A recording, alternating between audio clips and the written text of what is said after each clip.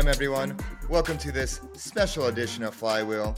I'm DeFi Dave, and I'm here with Kit and Sam, and we're going to do a special edition, like I said, going over all our predictions for next year, as well as a little recap of this year. Guys, how are you feeling about this episode? I'm really excited for this one. I've been thinking quite deeply about this for some time, what's going on next year. And one thing I'm trying to do is how do I not be a basic bitch? How do I not have the same predictions as everyone else? And what are the surprises that are going to come next year? How do I not be a bandwagoner? And that's kind of how I made my predictions. And so what about you guys? I think being on the bandwagon is good sometimes. The things that you want to try to get are the trends, right? So it's more about trends than anything else. I think I got a blend of some consensus views, some contrarian views. So I feel like this is going to be a good pod. Mm-hmm. Yeah, same here. I think I have a little bit of both, but there's some things that are definitely out there for mine. I think it's good to be contrarian and go against the grain, but also have that balance and all. So let's get right into it. Kit, I believe you prepared for us. Yeah, you prepared for us a little year in review, a recap of the whole macro picture of crypto, just Web3 and DeFi. So just a little snippet, snippet, right? Just to kind of recap on what the hell happened this year. So let's just start off in Q1 2022. FTX raised about $2.4 billion, and FTX US raised $400 million. Tiger Global invested almost $350 million in a handful of crypto projects. Twitter Blue finally to allow NFT displays, and Facebook and Instagram doing the same. And then Ukraine donations actually hit $20 million in 3 days. The Luna Foundation raised $1 billion for UST reserves. This is still all in Q1, guys. Just Q1. I just want to give some context to this. This was top of the bowl. Everybody was raising, money was flowing, interest rates were low. It was just a different time. And for those that's been around, it felt like the top. It definitely felt so toppy at this time. When everyone's it felt great. I mean, it felt great. Circle was about to go SPAC it. That's a big deal. Still in Q1, last big news in Q1 is that there was the Ronin Axie Bridge hack, which is $620 million. That was a pretty damn North Koreans. Big. That was cray. And then, let's slide forward into Q2. Largely, there's just two overarching news in Q2. It's one is the 3AC blow up, which kind of happened in May, June time. And then this case I thought was very interesting is when the U.S. prosecutor charged insider trading to the OpenSea employee. That guy, Nate? Yeah. I don't know what his name was, but Nate Chastain. It was just it was just crazy, right? It's wow, you could he was being made an example of. Yeah, definitely got slapped hard. And then now in Q3, Tesla sold 75% of their BTC holdings, which is about almost $1 billion. And the U.S. Treasury sanctioned Tornado Cash address. Which is a direct effect from the whole Ronin hack and the North Koreans there. Yeah. And then the Genesis CEO stepped down. The ex-CEO of Alameda, Sam Tabasco, stepped down. Michael Saylor stepped down. Nomad hack for another $190 million. And then in the late end of Q3, we have the Ethereum merge, which was successful. There was obviously the Wintermute hack of $160 million. So many fucking hacks. Oh my God. Yeah. And then the CFTC charged UkiDAO with multiple violations. The Kraken CEO stepped down. That was just Q3. Now we're going to move on to Q4. BNY Mellon begins crypto custody. Big deal. Fidelity enables ETH trading for institutional clients. CZ invests $500 million to buy Twitter with Elon. MakerDAO invests $500 million in U.S. Treasuries. And then Mango Market exploited for $114 million. And the co-founder of Polkadot, Gavin Wood, stepped down. A lot of people stepping down this year, just left and right, just stepping down. I think it's a good thing. Bring in new blood. Yeah. Rotate out the old guard. And then obviously November has been dominated by the SBF FTX Alameda collapse. That pretty much took headlines every single day. Also came in was like the Reddit NFT thing. That was quite a big deal. And Polygon BD and literally everybody to throughout the whole year. So I didn't include that, but Polygon BD like from Starbucks the real to Nike to MVPs. Facebook. Yeah, like the real MVP. And now here we are. And that pretty much wraps up what a year in review looked like in 3 minutes. I think there's a couple more things that Thanks you guys for that. missed. Guys, there's a couple more things that Oh, we yeah. missed there. So like think about the whole like seafood drama with like Wonderland time and all that. Like, Oh, you know, we have the COO of Quadriga who like ends up in Right. charge of like a $1 billion protocol. right. And MIM as well too. And it's still Right, dropping treasury. stuff. And it's still Yeah, releasing still dropping stuff. Yeah. All the stuff with like Andre at the time, like his arc of going from solidly. From like solidly the to Phantom like arc, to like quitting crypto to like coming back and joining the Phantom team again. Like that was a nice, interesting redemption arc. There's a lot of good stories there. Yeah, it's ongoing. I don't think you can classify it as a redemption arc just yet. Let's see where it redeems to first. Yeah. Did you mention Tornado Cash Luna as well too? Yeah, no, he did mention it. Yeah, that was pretty large as well too. I mean, I think from a significant wise, like, that's going to have some pretty substantial impacts going forward. And then what else? I mean, like there's just it was day to day. I mean, the first half of the year there was just so much stuff that happened on just open up chat and get in Telegram chat. There's a million things happening. I mean, it's just tough in crypto because you have like 1 year happen in 1 month. And so you're really recapping like 12 years of action. And, and it just happens in a year. Yeah. And we didn't even really cover anything that was happening in like NFT land as well too, right? Because like all the Bored Ape Yacht Club stuff, like all the other projects that came out as well too. Really incredible times, you know. It's really a testament to how big crypto or Web3 or whatever you call it is now. That like we can only cover this like small sliver, you know, to get a recap done in 3 minutes. Yeah, exactly. It's and like so many and so many smaller like sub stories, right? Like even with some like you remember when Stargate, their entire launch was taken over by Alameda. Like Alameda just came in with 25 million. Like yeah, they farmed and then they dumped. Exactly, as they usually do. Yeah. So there's one of my favorite documenters of like TradFi and just broader markets.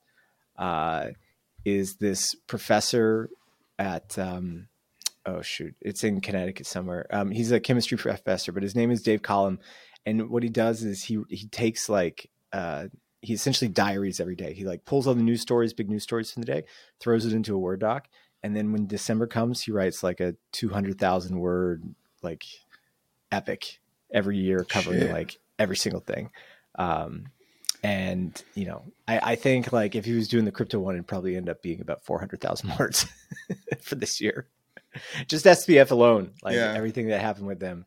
Oh my God! Like it would actually be 6,900,000 words. Actually, 6,900,000 words. I mean, Mazzari dropped the thesis like yesterday, and it was like what 192 pages or something like that. Yeah, it was like what I was told. Also on the Frax side, Frax had its ups and downs for sure. Shipped. It just shipped, but like you look at like the first half of the year, you had like all those different like exploits and hacks, like whether it was with Rory or with Nomad and this and that. You also had the 4 pool that just blew up. Dodged the bullet there though. Dodged the bullet. I think it was like a lot of and also even before those bridge hacks. Frax pulled a lot of liquidity from those bridges as well as like different lending AMO. So like the losses could have been a lot worse. And at the end of the day, like Rory hack ended up getting settled. They only got half their money back, but better than nothing.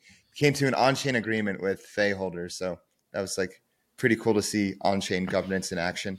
But then, on the bright side, like even through like all those obstacles and through the fire, what came out was an incredible amount of shipping. Frax really grew beyond a stablecoin. It's now a full-fledged like financial juggernaut and ecosystem, whether it's with, you've guys seen that one meme of Frax pulling the Zodiac, whether it's like FraxSwap, FraxLend, FraxETH, FraxFerry, FPI. There's like 5-6 different things. Everything you want. Yeah. Everything you want. Now soon, like Frax BTC, Fed Master Account, this, that, TM. like TM, to be to TBD. But yeah, testament to the Frax team of just, staying focused and continuing to ship and knowing what their ultimate goal is. Because I feel like a lot of projects, they're just kind of like building and trucking ahead, or they're trying to like just stay alive. But, Frax, I couldn't have more confidence in them. They have the runway, they have the roadmap, they have the team, like, and also a lot of drama in governance this year, right? So like the whole contention of the temple unlock. You also had the Frax shares unlocked, where people thought that like maybe Frax shares was going to go to zero, right? When the entire liquidity pool got unlocked, which it didn't. It was fine. And bullish unlock. I think the governance meta has been very healthy throughout this year, and I hope it continues into next year. I think governance has been very healthy. Just, dialogue and discussion has been vibrant, has been, pretty high quality. Actually, of course, another interesting development in the Frax ecosystem is Convex, getting into Convex and getting the meta pool, the Frax BP pool, huge. Like those are W's in the Curve war, integrating with Curve on a protocol level, as well having Convex's support, like massive developments. So it really puts like Frax in definitely like the top tier of DeFi for sure. And now it's just like the goal, and at the end of the day, like all the other stables just kind of went away, or just, completely just got lower in size. But like Frax is now just top 5 stablecoin. And now and when everybody thinks of stablecoins, they think of Tether, USDC, BUSD, DAI, and Frax. And so it's just like a matter of keeping the momentum going and, finding new ways to grow. 100%. And I think we never talk about price on this pod, but given that it is the year-end pod, not financial advice. Definitely not financial advice. But I just feel like in the whole 4 pool craze was when Frax hit its high, right? Yeah. The high was actually at the beginning of the year, but then it had like a double top around because all the Luna boys came to Frax, and so the Luna retail wave. Because at the beginning of the year, I think it just ran up to 40 and then went down to 20, then ran up to 40 again with the whole 4 pool craze, and then after the Luna collapse, it was just open season on all stable coins, and so everyone just FUD just abundant, everyone in people trying to attack stable coins both on chain and off chain. Definitely a really fucking scary time. But what were you saying? Right. No, I was just, the reason I brought that up is no matter where this price, if you were to retract back to at the beginning of the year where Frax hit the $40 mark versus Frax today, and the amount of product that Frax has released over the course of the year, it speaks to a testament of the team of just not giving a fuck about what the price does and just ship, fucking ship. Build product and have vision. I think that's a big part too. I think Sam K, obviously we always talk about the Frax team, SEAL Team 6 or SEAL Team 8 over there, but it's really about the vision too, right? Sam K and the team has a very clear vision that they're marching towards, and they're just building all these Lego pieces and these bricks so that they can pave the path forward, which I think is very critical. Yeah, absolutely. I guess I have a question for you guys. What can Frax do next year to better communicate its vision to the wider public and wider DeFi? I'm going to point at you guys. It's on us, guys. Nice. Wait. It's on us. Yeah, it's literally us. Yeah. You're looking. Define yourself. Hold on. Define. What do you mean by wider like public? Like, are you literally talking about retail, or are you talking about just more DeFi people? Or are you talking about more DAO outreach? Or are you talking more about like where is this public? When I'm talking, how can you know how like or like our projects? It's like you just Mm, describe them in like one sentence. It's like what they're trying to do, or like take something complicated and put in like one or two sentences. Be like encapsulate what they're doing in like a short summary. Like Aave, like lending protocol, Uniswap, like trade any asset, digital asset. Just we're gonna be like a new currency 3-3. Well, not 3-3 anymore, but like you know, free rent, unpegged like new reserve currency, like Frax. I think, like I said earlier, Frax is more than a stablecoin now; it's a full financial system, and it's just like now, how can we better communicate that in like 1 to 2 sentences? Like, how can we what do you guys think?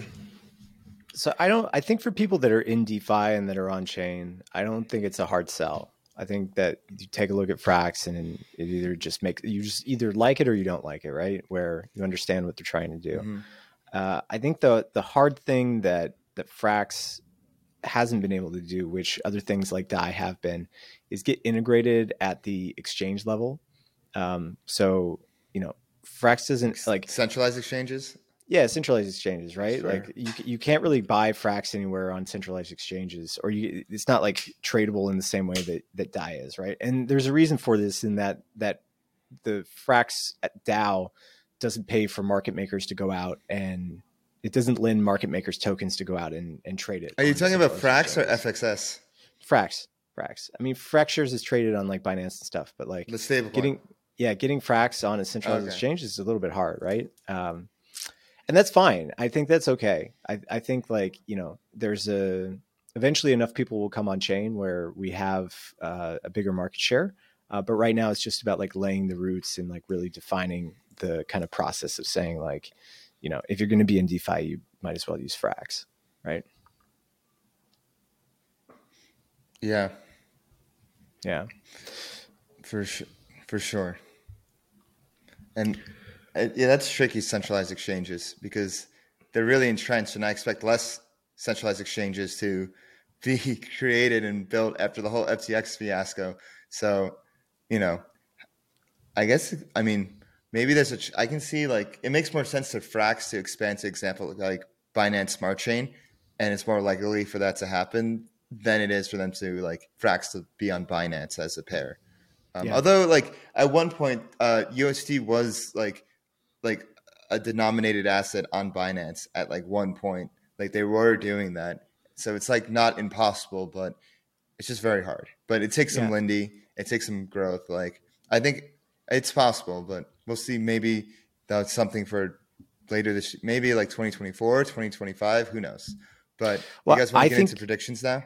yeah, just to wrap up that point. Oh, I you mean, go, you go. you had a really nice thing that you said the other day, where I think it was the last episode of the podcast that we published with Rogatachi, where you were telling him like, the value or like Frax is backed by DeFi, right?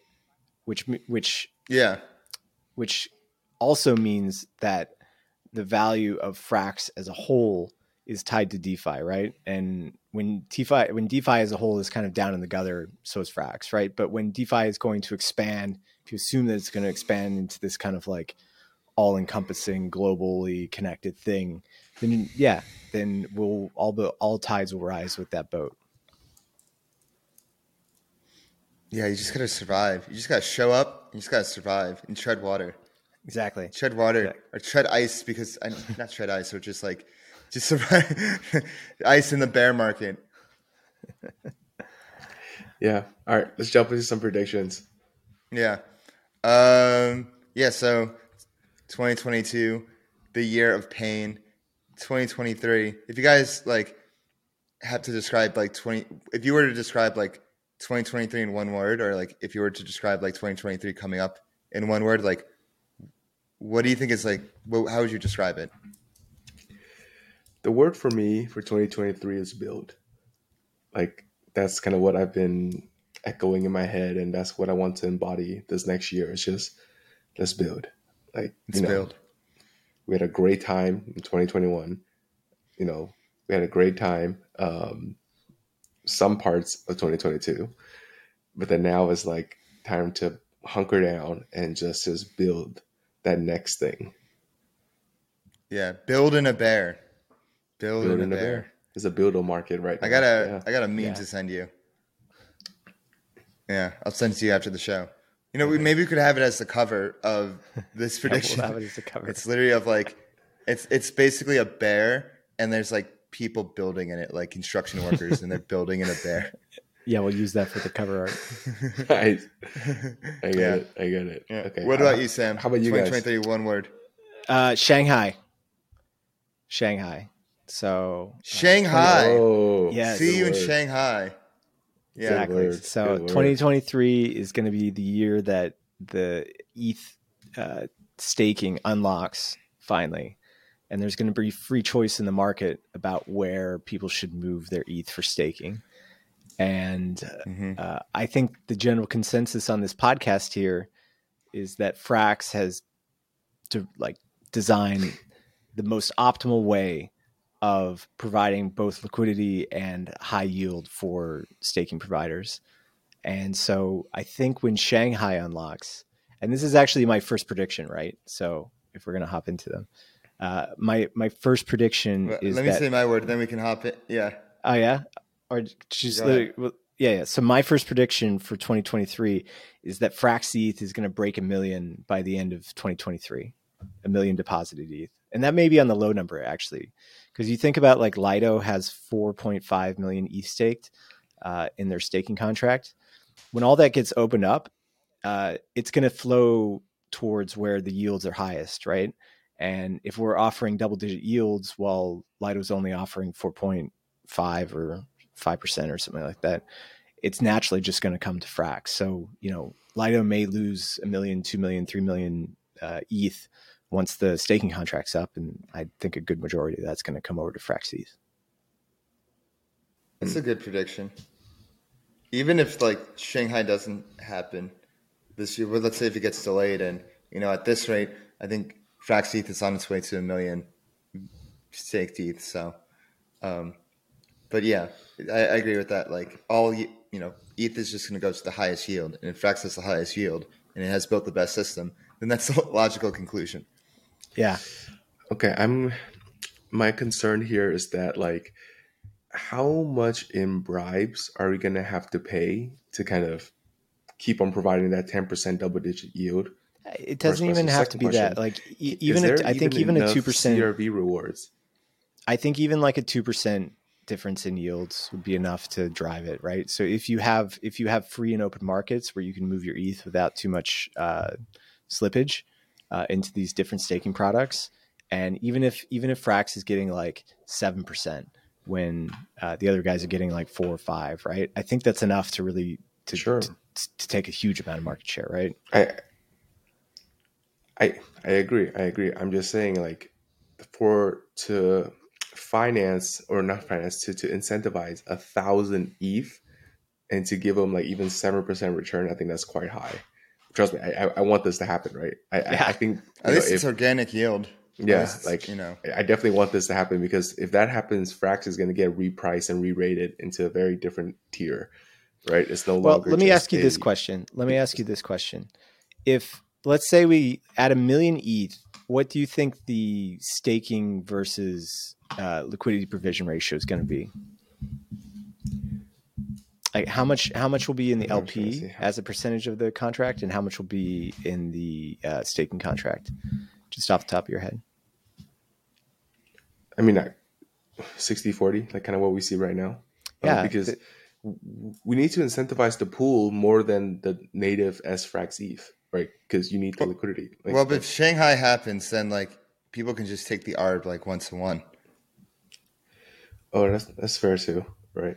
It's just incentivizing the yield is something for before Shanghai, a priority before Shanghai.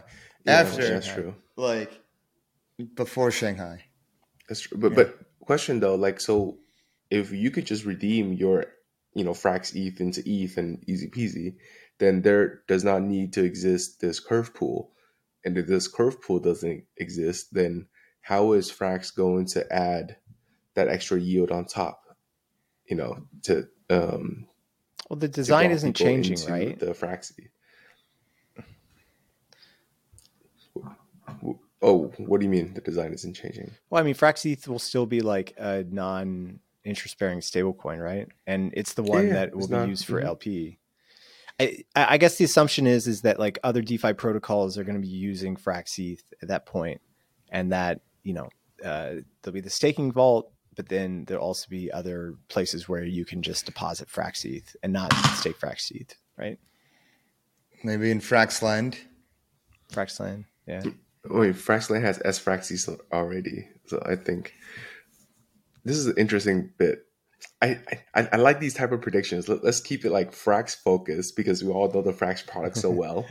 And then wait, I was going to go. Let me do my one word before we get into anything. Oh yeah. Dave, go ahead. Okay. Yeah. So my word for 2023 is crab. Crab. The crab. We crabbing. The crab. We're crabbing. We're gonna crab all 2023. Macro environment, high interest rates, money just more scarce are around. I think DeFi TVL keeps stagnating, market cap keeps just stagnating. I think DeFi growth centers around like more advanced instruments such as derivatives and hedging risk. So I think there's a little bit of like growing ups that DeFi is doing in these environments. And I think in this environment of stagnation, you have quiet whales, institutions. They are here. They are quietly lurking, learning, and accumulating. But the crab, the main thing is the crab because of the macro environment. Yeah, that's my word. Okay. And that actually that is literally my first prediction too. That's my first prediction is like just crab. Like, it's going to be boring. All the tourists are going to leave. And it kind of complements yours because of crab, the builders are here and they're going to be like the primary drivers of this year. It's going to be a boring year, but, productive year. It's like, just that part of the cycle. So. For my prediction, I think once we figure out this roll-up thing, whether it be the ZK stuff or anything like that, we will have a lot of like roll-up as a service, almost like AKA app chains on Ethereum equivalent. Mm-hmm. If you're kind of like a DeFi protocol that's currently hanging out on Ethereum, like you could just jump up to this other layer and just offer almost gasless or extremely, extremely cheap usage of your protocol. And I think it's going to really change the way the game is played. That's why I'm kind of like, I am bullish on like bridges that can piece all of these app chains together. That's why, who were we talking to just a few days ago that had like a swap that's basically the osmosis equivalent? Was that us? Oh, okay, I could have sworn we were talking about that. Did we talk about that at the meetup? I don't remember. Shoot, I don't remember. Anyways, that's my prediction. Is there's going to be a lot of roll up as a service, and there's going to be a ton of app chains on Ethereum. Is this your number? That makes sense, and especially if they're like L3s almost, where they're like forked off of Arbitrum, right? Where you can move money around Arbitrum for pennies, and then you could go to an app chain where it's pretty much free, right? Yeah. I agree with the growing modular blockchain thesis, and and app chains becoming a thing. I don't know how big of a thing they'll be in 2023, but they will become a thing. People just want to own their real estate. They want to own the land that they populate. So app chains are logical conclusion. I think it's going to be like, they might not call it app chain. There might be a different, I'm pretty sure there's going to be a different rebrand on it because app chain just doesn't sound nice, right? Initially DeFi was open finance, but no one liked that. So like, I think there's going to be a rebrand of whatever that is, but that's going to be the way you launch a protocol. No longer you launch a smart contract, you deploy like a full on roll up as like your thing. as you drop. People just ape in that way. It's going to be my take. That'd be good for GameFi. That makes sense. Yeah. Yeah. So that's your number 2 prediction. Okay.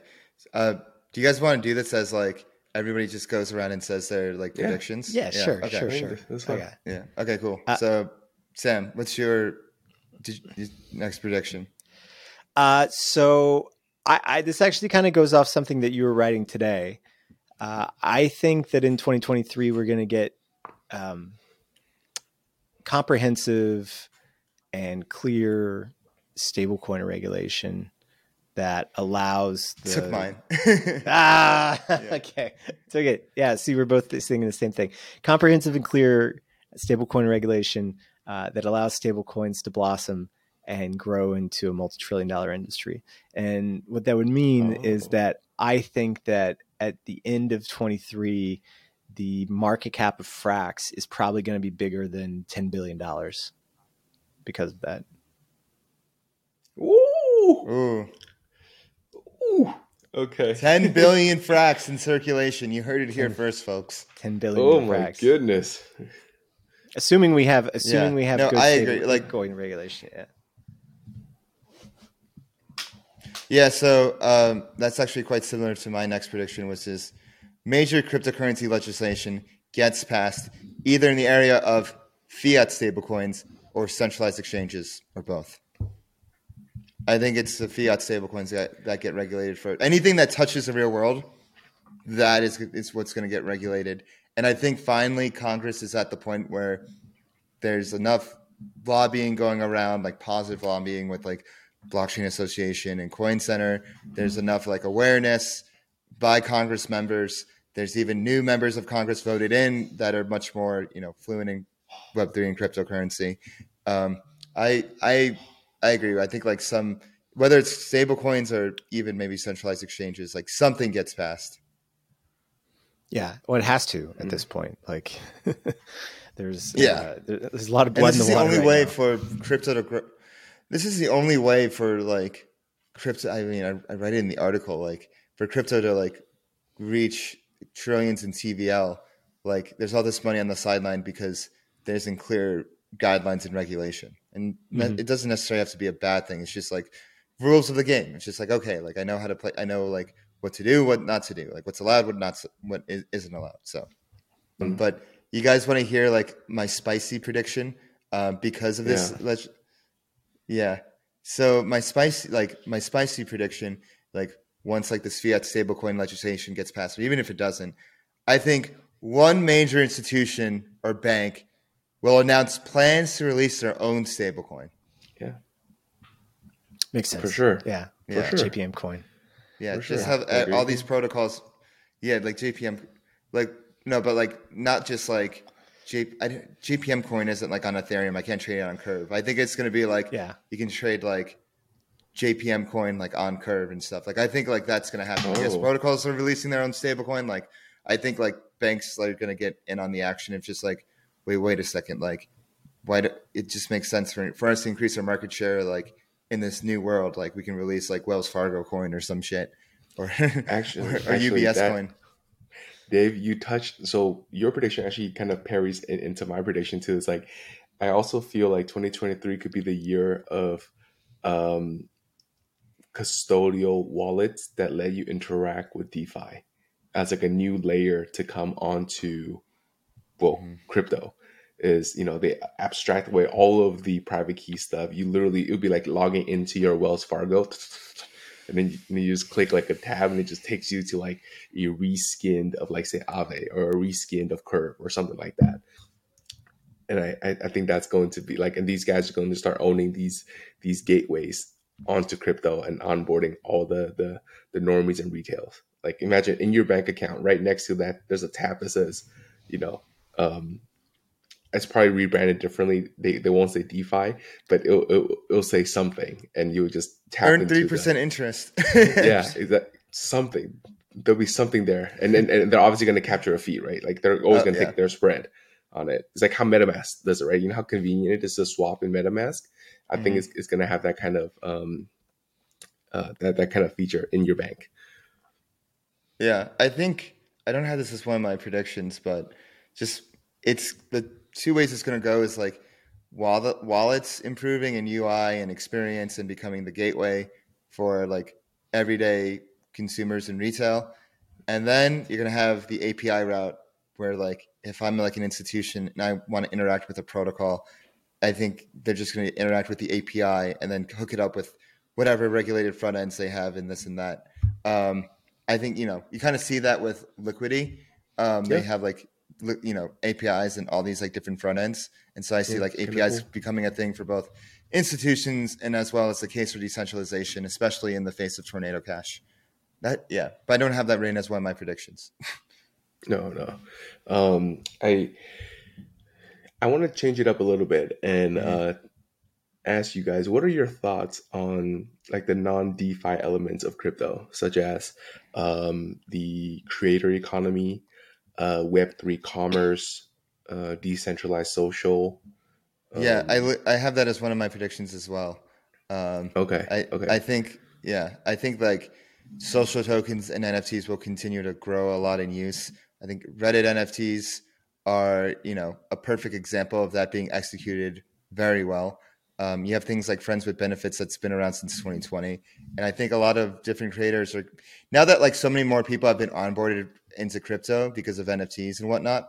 Now like creators can leverage that to their advantage and be like, oh, like, I have this token and like know how to rally the community that way. And I think you're seeing like a growing like demographic of young people that are literally just I call them crypto citizens, where they're just like, they've done like some stuff on chain here and there. Hmm. Maybe they like aped into a farm or they like minted an NFT, but they're not strangers to the chain.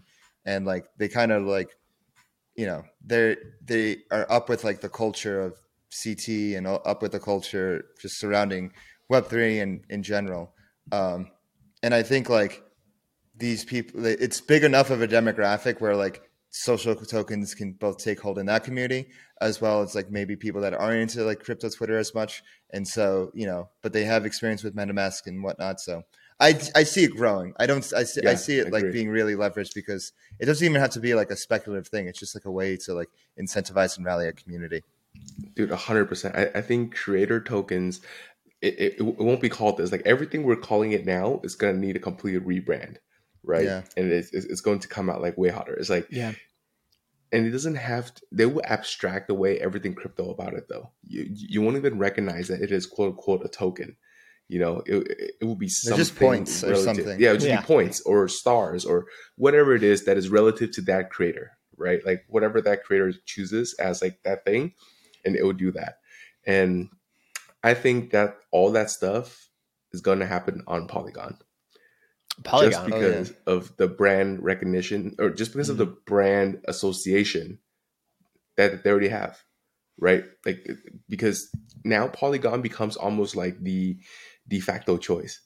If you're thinking of doing anything crypto related, like oh, you should do a Polygon. It's good enough for Disney. It's good enough for Facebook. It's good Good enough for enough for blah blah. Trump. It's good. It's good enough for Trump.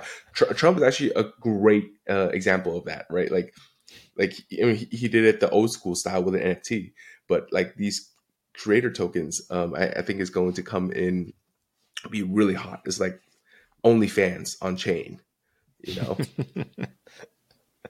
Yeah, that's my prediction. Also, it's like the creator economy, especially after everybody knows how to get onboarded. Like, imagine going to say like Gary V's website, and you could literally just create an account, and boom, a custodial wallet is spun up for you, and you don't even know. And then you now are able to participate in Gary V's ecosystem. The more pods you listen to, the more tokens you earn, and like there's a reputational system built in, and boom, boom, boom, boom, Yeah. boom. I literally just read that on CoinDesk today. They have desk tokens, and I could claim 5 desk tokens for reading an article. Oh, I didn't know that. Yeah. Cool. Okay. Uh, yeah. Sam, you have any thoughts? If Yeah. not, we can move on to your next Yeah. prediction. I'm not as sold in creator economies as you guys. I think they are done well when they're like walled gardens, right? You look at like NBA Okay. Top Shot or like So Rare or something, where like companies can have full control of the things that they have. But like kind of the free and open let's just make some NFTs and put them on ETH thing. I don't think the corporate people have figured it out yet, like how to do it well.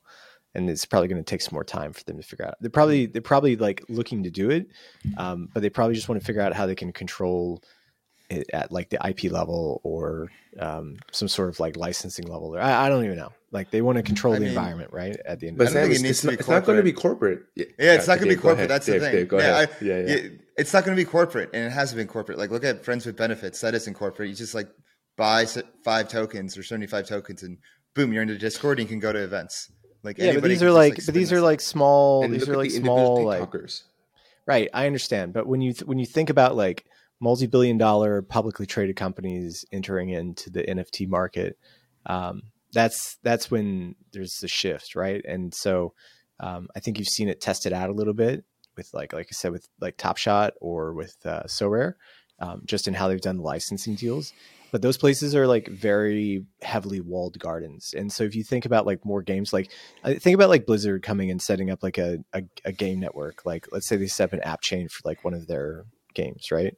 Like they would want full control over it. They probably don't want their NFTs going out to like ETH based OpenSea. And, they want, it to run on whatever network allows them to be like mostly decentralized and allow for the systems that they're having, and still extract as much revenue in the way that they want to from it for their shareholders. No, I mean, I get all that on the corporation bit. I just feel like this is going to be the individual creator led. It's not going to have like, a large, maybe like UTA or CAA, like these talent managing agencies will just roll these out as like a package for every single new talent that they sign. Mm-hmm. But I really think it's like literally from grassroots level of how this thing is going to take on. Irene Dow was a good example of this. Trump NFT is an example of this, where it's just an individual creator wanting to do more with their community. Yeah, sure. Yeah, no, I agree with this at like the individual level. Yeah, so we can go on. Okay, Sam, what's your moving on? Yeah, what's your prediction? Next one.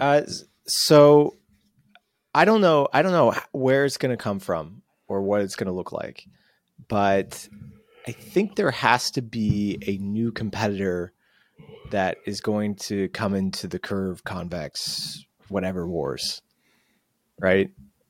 Like the downfall of Terra was bad for Frax because they were the largest other player who was actively bribing and incentivizing on Curve, right? And so that provided a lot of value, and that's one of the reasons that Frax shares was able to get up to 40 at the time. And so, like for the long-term health of Frax, like Frax can't be the only. Frax cannot be a monopoly across Curve Convex and Curve and Convex over the long term, right? It just won't work. You need to have a lot of competition there. And Dai's not going to do it. They're not engaged in Curve, even though they're a large part of like 3Pool and many other pools on Curve. So there needs to be a new entrant who we don't know about, or is just small at this point, who comes in. And, I know who it is. Oh, you do? I know. Okay. Let's hear it. Yeah. It's CRV USD and Conic. I hope. Yeah. I mean, like, I think, like, you're right. It can't be a monopoly on Curve. Frax can't be the only one bribing. And like, there are protocols that have like accumulated nice Curve, like convex stashes, like Reserve and, Badger accumulated one and whatnot. But I think CRV USD may be like the thing that like really kicks, it's actually like going to end up being like the best thing for Frax and the best thing for like the whole Curve ecosystem, because it helps power the Curve flywheel more. Like we had the interview with Curve Market Cap the other day. Like the way that their lending works, it's like the lending pairs are AMMs in themselves. It's pretty cool. Like I'm wondering like how those like lending are those lending pairs going to be connected to like like the base pool or maybe like a CRV pool, or like I have no idea how it's going to work. But like I think like CRV USD as an entering player, as a stablecoin, like it only makes sense for them to like enter and use their own ecosystem to the fullest. And then with Conic, it's just like omni-chain pools, and so they're just like put in like stables in the most efficient manner. Yeah, I don't know. I think there's a bunch of I think there's a bunch of challengers out there. I mean, it could be like Yearn coming back and retaking the mantle, right? Because they were the big boys before Convex came along, right? Or it could be CRV USD. I mean, I think there's a bunch of different options of who could come in and like restart the competition like deeply at Curve, but I think it's really necessary long term for the health of DeFi because Curve is like, I guess like at that point it's like who. You think it's going to be these same players, or you think it's going to be like a brand new entrant? I don't know. I feel like if you have a whitelist, you're in like the best position to be a player. Well, no, not particularly, right? Because you could bribe your way to success. Like, you don't need to get the whitelist permission. JP Morgan's going to bribe their way into the Curve Wars. Maybe it is CRV USD, but I think one of my I feel like we're at like peak bearishness right now for the Curve ecosystem. Like everybody's saying like V tokenomics are just a bad deal. Like infinite emissions are just a bad deal. Like nobody wants to really be bullish on Curve at the moment. I think it's just wrong. I think that if there is a new competitor who can come in and really spark a lot of growth and a lot of volume or just usage on Curve itself, could be just CRV USD, that would be enough to flip the narrative on Curve right now and switch it back into hyper bullishness. And, Curve goes back up to and if all-time CRV highs, USD $10, $15. Yeah. And if CRV USD can just like get fees and like, accumulate fees from their stablecoin activities, whether it's like creating vaults or like liquidation fees or like and whatnot, like that could be enough to outpace emissions.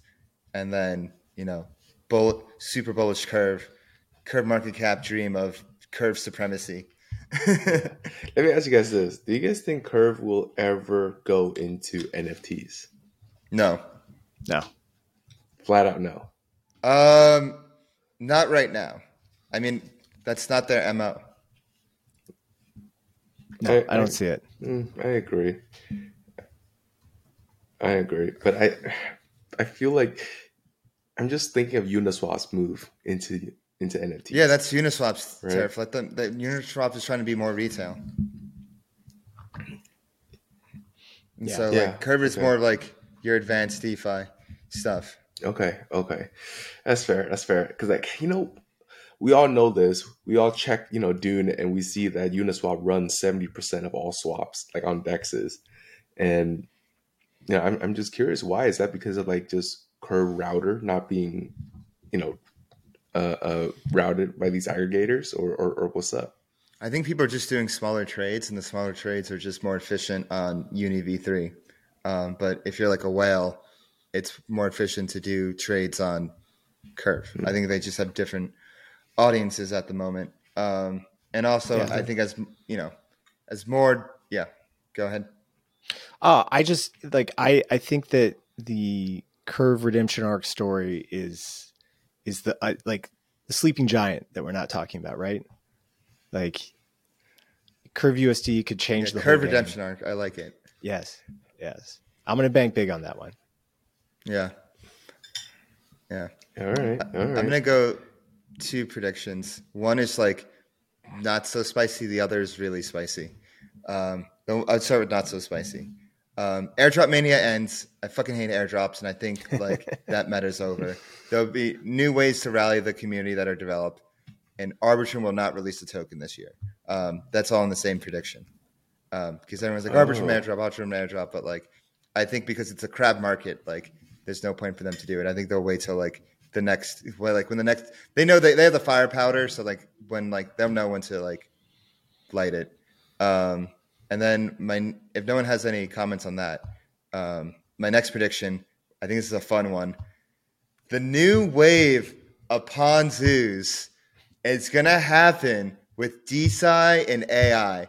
a new vocabulary will be developed, like similar to DeFi Summer, to take hold of degens and the masses surrounding funding DeSci and like doing AI shit. I think that's going to happen because Wow. the Ponzus will always get rewrapped into something like shinier. You know, we saw it, whatever, like begin like 2013. It was just like, oh, like this is like a new like blockchain, like new type of, you know, new consensus, blah, blah, blah. And then 2017, it was ICOs. And then next it was like DeFi, like pool two shit. Next, I think like the most, I could be completely wrong, but I think like DeSci is a solid candidate for that. Maybe even like social token launches as well. But the Ponzus will be start to be rewrapped. That's my main thing. And I think DeSci is like a good, will be like a good narrative of like, oh, like funding like research, like this is, you know, people blah, blah, blah. Like, I mean, people like do penny biotech stocks all the time. Like that was like, Okay. So you're saying like I can ape into, anti-aging immortality research, and if I were to be the first to ape in this thing, I would earn an AP. Like I'm trying to think through all the Ponzonomics to kind of well, make it's not this, necessarily like a, you know, it's not necessarily like APY. I mean, like maybe you combine the two. Maybe it's like you combine like ICO and APY. Maybe there's like a science yield farm or some. Oh, Stuff. I see. Like So you're just saying providing straight like yeah, crowd ownership of like the crowd patent or ownership. IP that Yeah, comes out of whatever Yeah. this research is. yeah, yeah. Mm.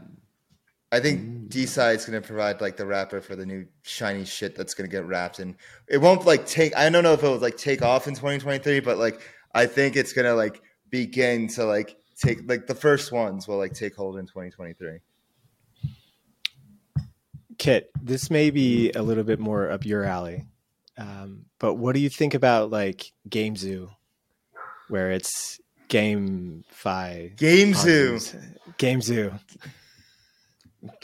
Game Zoo. For So me, we've yet to have no, we've had to have I like a love-hate triple relationship A, with, yeah. like a AAA game with NFTs and connected to Mhm. ETH or like built on some app chain or something like that. On Solana, you were Right. looking at what was the space game that they were making over there? That one, Star Atlas. Sky yes, of sorry. Star Atlas. Yeah. They had a bunch of money on FTX. Unfortunately, like the runway is probably cut short. They might have to do another raise. Half of which it is was gone. Yeah. yeah, half is gone. It sucks. But they had built some Huh. awesome stuff, right? And eventually we're going to have AAA Mhm. games on. So maybe 2023 is the year where like the first big AAA game comes and we get some really deep and big on-chain activity from that. So games take, you know, a little bit longer Years. to build than just 1 Yes. year. And Yeah. if you were to look at like what got fundraised for the past couple of years, got fundraised just last year, all of them were like seed rounds or like Series A round. Yeah. So like very, very early in their life cycle still.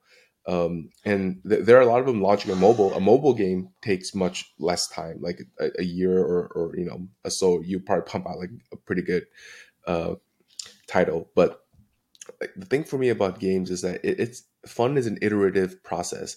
They have to keep on optimizing, and Mhm. it is a very, very A/B test driven type of experience for the users. And Mhm. monetization is going to be extremely tough. So for me, I don't think gaming is going to come like all the private betas and all of those type of releases will come like next year, but I don't think it's going to hit until maybe 2024 is where like, you know, real titles start picking up traction. Because Yeah. remember, the games that crushes it, for example, was like Among Us, right? Back in 2020 during COVID where everybody was locked up. That game Among Us just took off. Like, Mhm. you know, I think there needs to have like a title that is like, unless something like that happens, which is very kind of easy game to ship. Like if something like that happens, then yes, you know, we will see the acceleration of GameFi Summer or Game Zoo, Game as Zoo. Sam Game Zoo. coined it, Game Game Zoo. Zoo.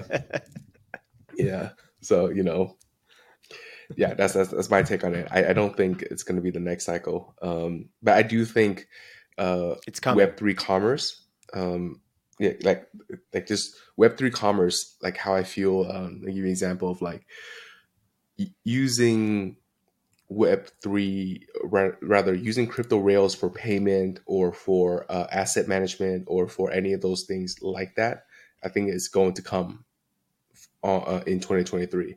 Like a lot of these e-commerce websites are going to start using, like, whether it be crypto payments, whether it be just, having a ledger just to track like ownership of certain things. Like I think that's going to come.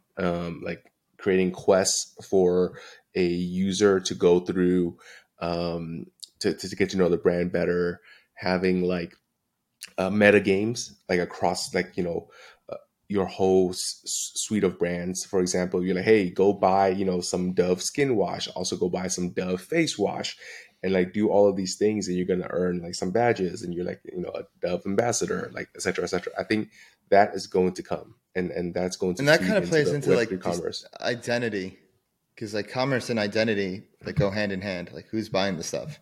Mm-hmm. Like how do you keep track of it? Yeah, dude, so that's exactly right. So I've always had this thesis of like NFTs are actually a way to tokenize a relationship you have with a brand. For example, I subscribed to Amazon Prime for the last 10 years, right? Mm-hmm. And let's say I earned this badge of like, hey, NFT for Amazon subscriber for 10 years. Now other brands would recognize that, wow, this person is a loyal subscriber. If I'm like Netflix or Hulu or any of these subscription services, I would try to promote and give me a promotion of like, hey, we'll give you 3 months free of Netflix if you were to, come over, because we know that you have this behavior, right? And now let's say I left, and went to another country that does not have Amazon Prime.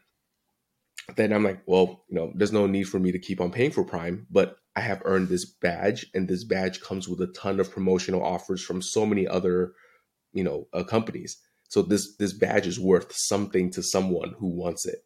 So then I'm able to sell my relationship that I had with Amazon over the last 10 years in this NFT badge to someone else. Because now this other person may want that 3 months free of Hulu, or that 6 months free of this gym membership, or whatever. It's like airline points, or whatever it is.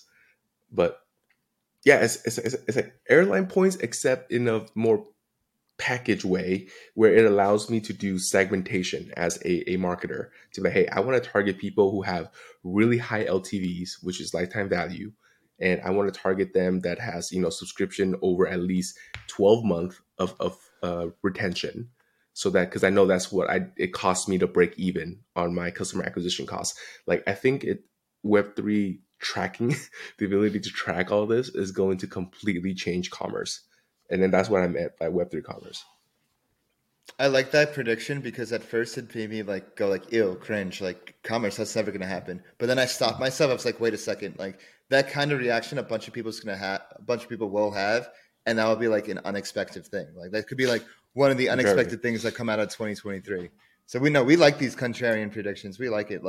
I have my doubts like for 2023, but like makes sense. Like especially from the identity standpoint. The things that would need to be figured out though are like privacy concerns, and like making sure like people's information are safe, and that leads me to like do like ZK stuff, blah blah blah. But Sam, what do you think of Web3 commerce? Yeah, it's coming. People just I just don't think anybody's figured it out yet. Like we need to have this like pseudo hot wallet infrastructure where like you can move money between like cold and hot wallets.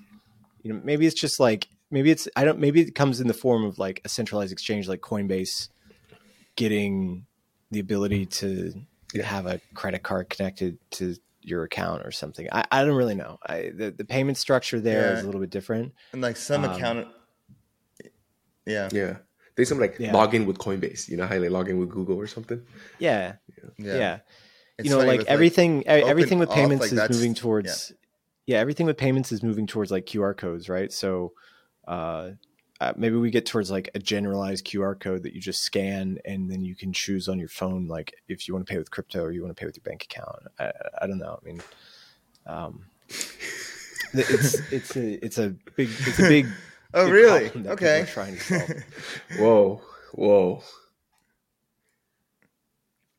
I agree. Oh, the Wi-Fi. So no. I think it'll be. Actually, that's another prediction be of mine. Is like Wi-Fi, like decentralized Wi-Fi. Really? I think is also. Really? Like DY. DY? I have a buddy So you're who a big runs, like, helium I know holder. nothing about the space, but he's like one of the largest distributor in North America for helium miners. So I have my doubts about helium. I just like read like, I mean, all these things could theoretically become a thing, and it's not a thing until it's a thing. But like, I don't like the model can't be so Ponzi-nomical. It seemed like helium was like pretty Ponzi. I'm just like, I get my doubts on stuff when like when I first hear of something from someone that like isn't in the space, or like if I hear something that like kind of feels like packaged and stuff, I just like my like defenses come up. I'm just like, how'd you like hear unless you're like an expert, unless like you're like an expert in that field. Like for example, if like all my like smart dev friends are excited about ZK, then like I'm gonna get excited about ZK. Or like this actually happened to me this year.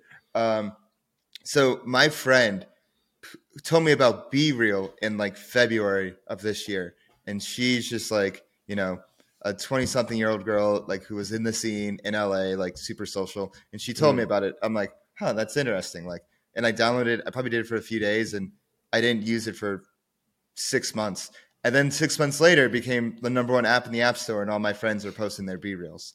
But like, I'm not surprised that like my friend who was like super social and then like in these like scenes, like was one of the first on this app. So whether it's like a social app or like, you know, zero knowledge proof technology, you know, be aware of like who's telling you this information first, you know? Yeah. Does that make sense? You know me, man. Yeah, 100%. It's like, that's your version of like checking the chain for me, right? Like you just check your network of experts, your brain trust, and to see, you know, what things are exciting to them. 100%. Like I think that's a very common model. And then continuing with like ZK, I'm going to go into one of my predictions. I think ZK continues like, you know, continues development, continues like to get hype, but I don't think like there's no major hockey stick growth moments for ZK until 2024. I think we're still in building mode. You think the tech is not ready, or you think the applications are not ready, or what's your take? A little bit of both. Like, I don't, you know, I mean, people are like building and stuff, and there's like a lot of hype around it, but these things always get delayed. And I think it would be more fitting, like, for the timing to be in 2024 when, like, you probably see like interest rates like the macro environment improves, and you know, Bitcoin Bitcoin halving happens. We'll see how much of an effect that actually has now, because like crypto is so much bigger than that. But I still think it's like a little bit of a factor. But these cycles have been in 4 years, and so like I think we're going to continue on that like 4-year trajectory. And 2024, like I think that's when, you know, the fun starts again. But that goes into my #1 prediction of like crap continues, and like one of the things that could get us out of the crap are like ZKs. And I think that's just, you know, not just revolutionary for like blockchain tech, but just like a lot of different things as well, like privacy, you know, computation, all that. But still, you know, I'm still bullish ZK, but I'm not sure if anything happens in 2023. Interesting. Okay. I haven't been really caught up with the ZK stuff. Yeah, a little bit. And like, I don't know how I feel about ZK EVM still. Like, I mean, like, I think ZK, I mean, that's just, it takes like a while to like put all like match like the virtual machine to the circuits and this and that. But like, I feel like you're just better off using a native VM, which leads to my next prediction. I'll do one more and then pass it back to you. I think VMs other than EVM will continue to grow. Cairo VM, Solana VM, Fuel VM will continue to like attract developers, but it's still up for debate who takes #2. #2. So you think EVM is going to stay the top? EVM will still, I think EVM will still stay the top, but I think how it like EVM is far from perfect, and I think like there'll be and like there's still so much market share to be had, not just in like DeFi, but in like all Web3 types of applications, and maybe different like virtual machines better for that, you know. So, and like, you know, Solana, I think, you know, Solana already made it through one bear market, like they already made it through one rough. But I think, you know, I think those guys are like built different, and now they have like a community of devs and believers, and the builders are still there. So like I am like bullish Solana long term. And I think Cairo, just with like the whole hype around Starknet is like undeniable, especially like recently with Visa announcing them like introducing account abstraction using Cairo, using Starknet. Like I'm like, oh, like, so I think those two are the contenders. Real VM sounds interesting. I just don't know too much about it. I just know it's like another VM player, and I wanted to list it there because I've seen like some talk about it. I just have to look into it more. But the whole premise is like it's not going to be an EVM monopoly. That's what and that'll be more apparent in 2023. I mean, isn't that kind of the same as saying you believe in all L1s will have a place? Because that's, or are you saying all these VMs will be built on top of ETH some way, somehow? I think they'll be connected to ETH some way, somehow, and that gets into another prediction of mine. but maybe not necessarily like, yeah. I mean, maybe not. I think a lot of them will like surround it around ETH. It depends like how fast certain things get released. Like it's very, it's funny. Like we haven't even mentioned Cosmos yet, or Cosmos at all in this episode. I know. But I think I don't know. Well, we will see what happens. But I think like ETH dominance is like undeniable right at the moment. But like there's still like room for like others to grow. Like in terms of like, I mean, I'm thinking VMs as differently than like chains themselves. We'll see what happens with Solana, what happens with like Cosmos. Like those are probably the two best, and we'll see what happens with Polygon and BNB. Like it'll be a multi-chain world, but it's just like a matter of like, will they change their like virtual machine? This and I don't know. There's like a lot of questions, but that's kind of like outside my like VM prediction. I see. All right. So last prediction for me is, I think something is going to crack in NFT-Fi.